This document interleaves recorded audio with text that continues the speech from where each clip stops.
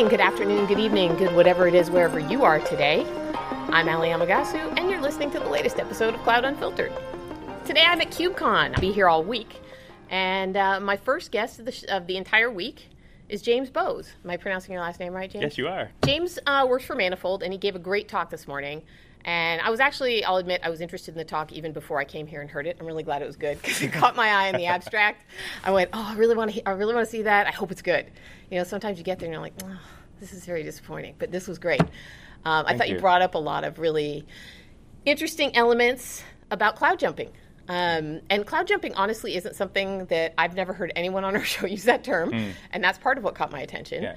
But I think as we work into a world of hybrid cloud and multi-cloud and nobody just committing to one cloud and staying there anymore, this is a new term that has my interest in, so it makes sense. So what is cloud jumping? Yeah, the idea behind cloud jumping is just literally to jump from one cloud to another. So to take, most of your application workload and move it wholesale from one system to another versus a multi or hybrid, like a multi-cloud setup where you'd be running in, two or more public cloud providers, or a hybrid cloud setup where you might have, your on-prem cloud or your private cloud as well as the public cloud.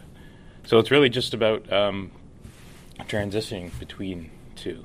So. Now, why would you do that? What's the upside of that? Because you got to learn to use special tools on each different cloud, right? They have their own tool sets and their own. Yeah. So, but in a way, you have to do that less now with Kubernetes, right? So, and that's part of why it was feasible for us was that we're targeting the Kubernetes API for most of our day-to-day operational work. That's how we deploy our code. That's how we, to some degree, define our network topology. So, the downsides are sort of mitigated by that. So you said us. I didn't ask you in the beginning. You work for Manifold. What is it that Manifold does? Yeah, so we are a marketplace for developer-focused SaaS products. So if you want to get a managed database or a logging provider, SMS messaging, we sell these and we make it easy to manage your costs and your billing on that, and also to provide configuration, sort of to get your configuration for all these different services into your application. So that's why using managed services is appealing to me because it's part of what we do at work. Right. Yeah. How long have you guys been around? Just about 2 years now. So yeah.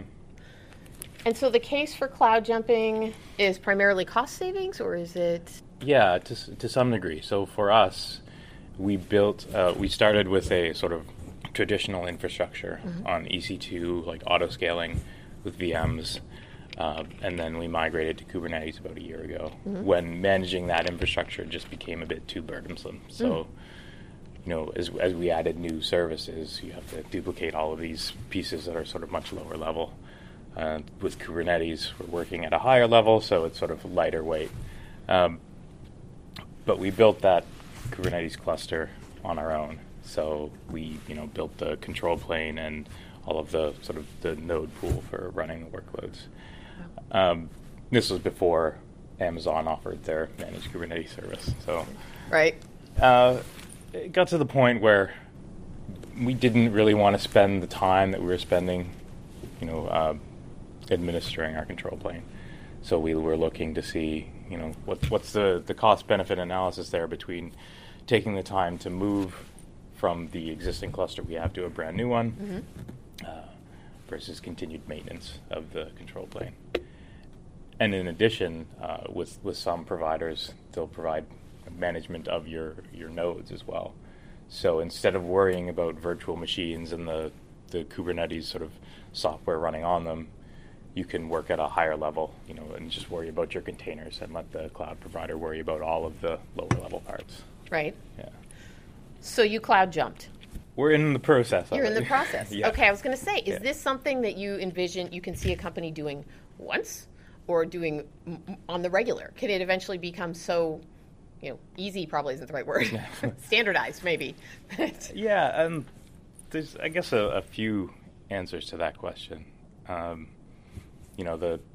The joke you could make is that you could continue to jump between the the big cloud providers and get credits every time for a new account. Right, they're always lowering the prices and Yeah, but every time you do sort of move between platforms, or it's the same way of sort of having a development environment versus your production environment, or spinning up ephemeral environments for testing. You're sort of making your entire infrastructure more resilient to that, and also more flexible in a way. I think that sort of one of those things that the more often you do it, you get better at it. And yeah, you could get to the point where you are moving your workloads like wholesale continually. You're agile. Yeah. Or you're doing like you're following cost trends between providers. So you're looking for where the lowest sort of spot instances are available, and that might be between regions for a provider, or between different providers entirely. So there's a future for that for sure. Clearly, there are a lot of people interested in hearing about that this morning. I really thought that was wild. There were a lot of people at your talk, and so there must be other people who are thinking, yeah, I'd like to cloud jump, but it does seem like it would be a heavy lift. Yeah. So you did a cost benefit analysis. I'm going to ask you for your top tips in a minute, but I assume that probably doing a cost benefit analysis is one of them, right? Because yeah. So for our team, the people that we have managing our infrastructure, their time would be better spent developing applications. So we have money, but we don't have time, right? Right. So it's better if we can to pay someone else to do it. Yeah. And in some ways, like paying one of the big cloud providers to manage your Kubernetes infrastructure, you actually save money, because they'll run the control plane for you at either a reduced cost or free. And I'm sure it's economies of scale to some degree or whatever. Sure. Yeah. Sure. Interesting. Okay, so then I'm going to come around to, this was the meat of your talk. I did attend your talk this morning, and I really enjoyed it. And so if I'm someone in that audience, and or someone who, more importantly, who couldn't be in that audience, but who's hearing this podcast, and I'm interested in the idea of cloud jumping, what would your top tips be for that? Yeah, so I guess the first one is that Kubernetes does help a lot, and it's the big benefit you get with Kubernetes just from moving to Kubernetes is using this API for defining your deployments, or like periodic jobs, or just one-off batch jobs. That is an API that's common across all major cloud providers, and it's supported by them. So with all of these managed Kubernetes services, you have a way to interface with the clouds that's common between them, and that's sort of the first time that something like that has happened. It's been a while since there was some method of deploying code that was just sort of the standard, and maybe it was just copying your code over to like a PHP server. Yeah. So the big tip there is that just in moving to using Kubernetes, you have a lot more flexibility in being able to move between cloud providers. Okay. As sort of the common platform. Yeah. So that's tip one. I know you had more than that during the conference. Yeah. Let's see. Next tip might be when looking at so eventually you're going to start moving your applications over, and you're going to need to decide where to start and where to end. And I think it's important to look at which of your applications has sort of low coupling to the other one. So if you have something that is relatively isolated, not using too many other services and not being used by too many other services, and maybe not as critical to your business, so perhaps it's just like a sub-part of your web page that just handles like the contact info or something. Yeah. That can be a good place to start. So you can move your code over and start to see like, all right, does this work? Was my cluster set up properly? Does it behave how I expect? But that's also a good place to end, right? to leave your sort of least important things for the end. Right. The other thing, though, is that if you have systems and applications that are so sort of non-critical to you, you may not want to migrate them. Like shadow IT is a real thing, right? And as much as you want to consolidate everything in one location, someone somewhere will be running something somewhere else. Yes. So, you could embrace it to some degree. I usually have a co-host for this Yeah. for this show. His name's Pete Johnson. Pete, I'm sorry he couldn't be here. He actually submitted a paper about serverless project he's working on. Didn't get picked, so he's not here. But one of his favorite sayings is, "It's not shadow IT; it's just getting work done." Yeah. I mean, it would be nice to have a platform that was the platform of choice for everyone in your company, but that's sort of the goal that you have to reach rather than forcing everyone. Right. Yeah. Next tip. We had talked about hybrid and multi-cloud and how this comes into cloud jumping.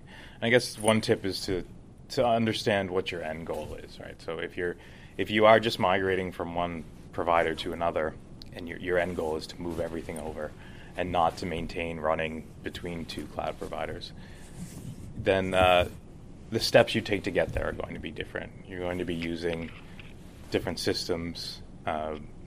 If you're doing just a migration between providers, doing round robin DNS is may be sufficient for you while you're in the middle of the migration process.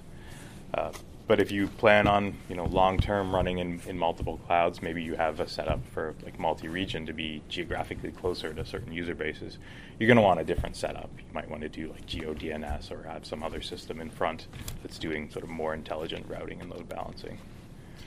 Interesting. Yeah, you did bring up the fact that this is not cloud. It's not a multi or hybrid cloud. Yeah. But that's interesting because I feel like right now all anybody's talking about is that everything's becoming multi-cloud and hybrid cloud, and how on earth would you operate with just one cloud provider anyway? Yeah. And so, do you think you guys are kind of an anomaly if you're jumping from one provider to the other and you don't have a multi-cloud? I think we're small enough now where we don't have to worry about it, and I think that the next step for us will be to go sort of multi-cluster rather than multi-provider. So probably stay with the same high-level provider. And, all right. Yeah. All right. Throw another tip at me. Yeah. In the same way about thinking about where you're going, it's always easy to sort of over-engineer solutions, although it ends up being harder. And I think we as an industry have a tendency to want to do everything ourselves. Yeah. And the process of migrating from one provider to another, Kubernetes involved or not, is fairly well understood for a lot of systems. So get help. If you have the budget for it, there are lots of professional services companies that can help you, do this. So yeah, that's. But you guys did it yourselves, right? So what happened is that the requirements that we had, sort of the pressures from running a system that began to get more and more traffic, we have to keep maintaining that system, and it takes away from the time that we can move off to the other one. So we're sort of playing catch up, right? Okay. And that's the point where we said, okay, let's see if we can get help with this. Yeah.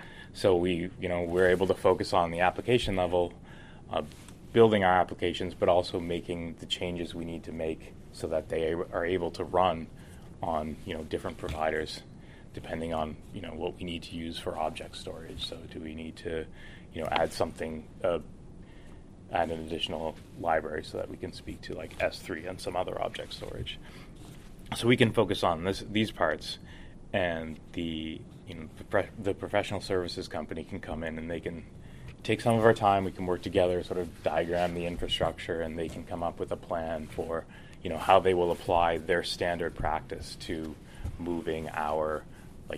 migrating our databases. Right. Yeah. Right. Well, that's cool. That's good to know. You guys are headed in that direction that you recommend it. I saw a bunch of people come up and ask you questions afterward, as is always the case at these talks. What were people asking? Did they have some astute technical questions, or they just needed more detail on your tips, or was there anything in there that surprised you? Yeah. So I think what surprised me the most was, it's people who are. There's actually a lot of people who are asking me about how they might do it for their customers rather than for themselves. Really? Yeah. Huh. So that's interesting. But depending on the size of your organization, your customer can be another part of your organization. Absolutely. So, and then asking about different cloud providers. So, in our evaluation, we focused on the big three, but that's by no means the end of the story, right? So, talking or asking about how you might evaluate some of these other cloud providers for your needs. So, our focus has been to reduce the amount of time that we have to spend maintaining the cluster. So we're looking for a managed control plane, we're looking for managed nodes, and then we're looking for a cloud that has enough sort of managed database services or other parts where we can leave the heavy lifting to someone else. And so that's my advice is to look for those things. Right, yeah. Right. All right. I just wondered what you were fighting through that mob there. All right, back to I took us down a detour for a moment, but I'd love to get a few more of your tips before we wrap up. Yeah, so there's two around state and data, and that's always going to be the biggest, or usually will be the biggest issue when migrating, is if your data has a high gravity to a single location, reaching that escape velocity to move it is going to be tricky. So we have to do sorry, go ahead. No, well, I was just going to say, and that kind of earlier I was talking to you about private cloud. Yeah. And just how, Mirantis today announced their, Kubernetes on-prem solution. AWS announced one last week. Google a couple months before that. It makes the case that in some cases maybe you don't ever reach escape velocity with all that data. Yeah, right. It may be sufficient enough for you to have a nice API for your application level to work with in your existing data center, and that's okay. But there are sort of beyond the sort of core, like main data that you have for your systems.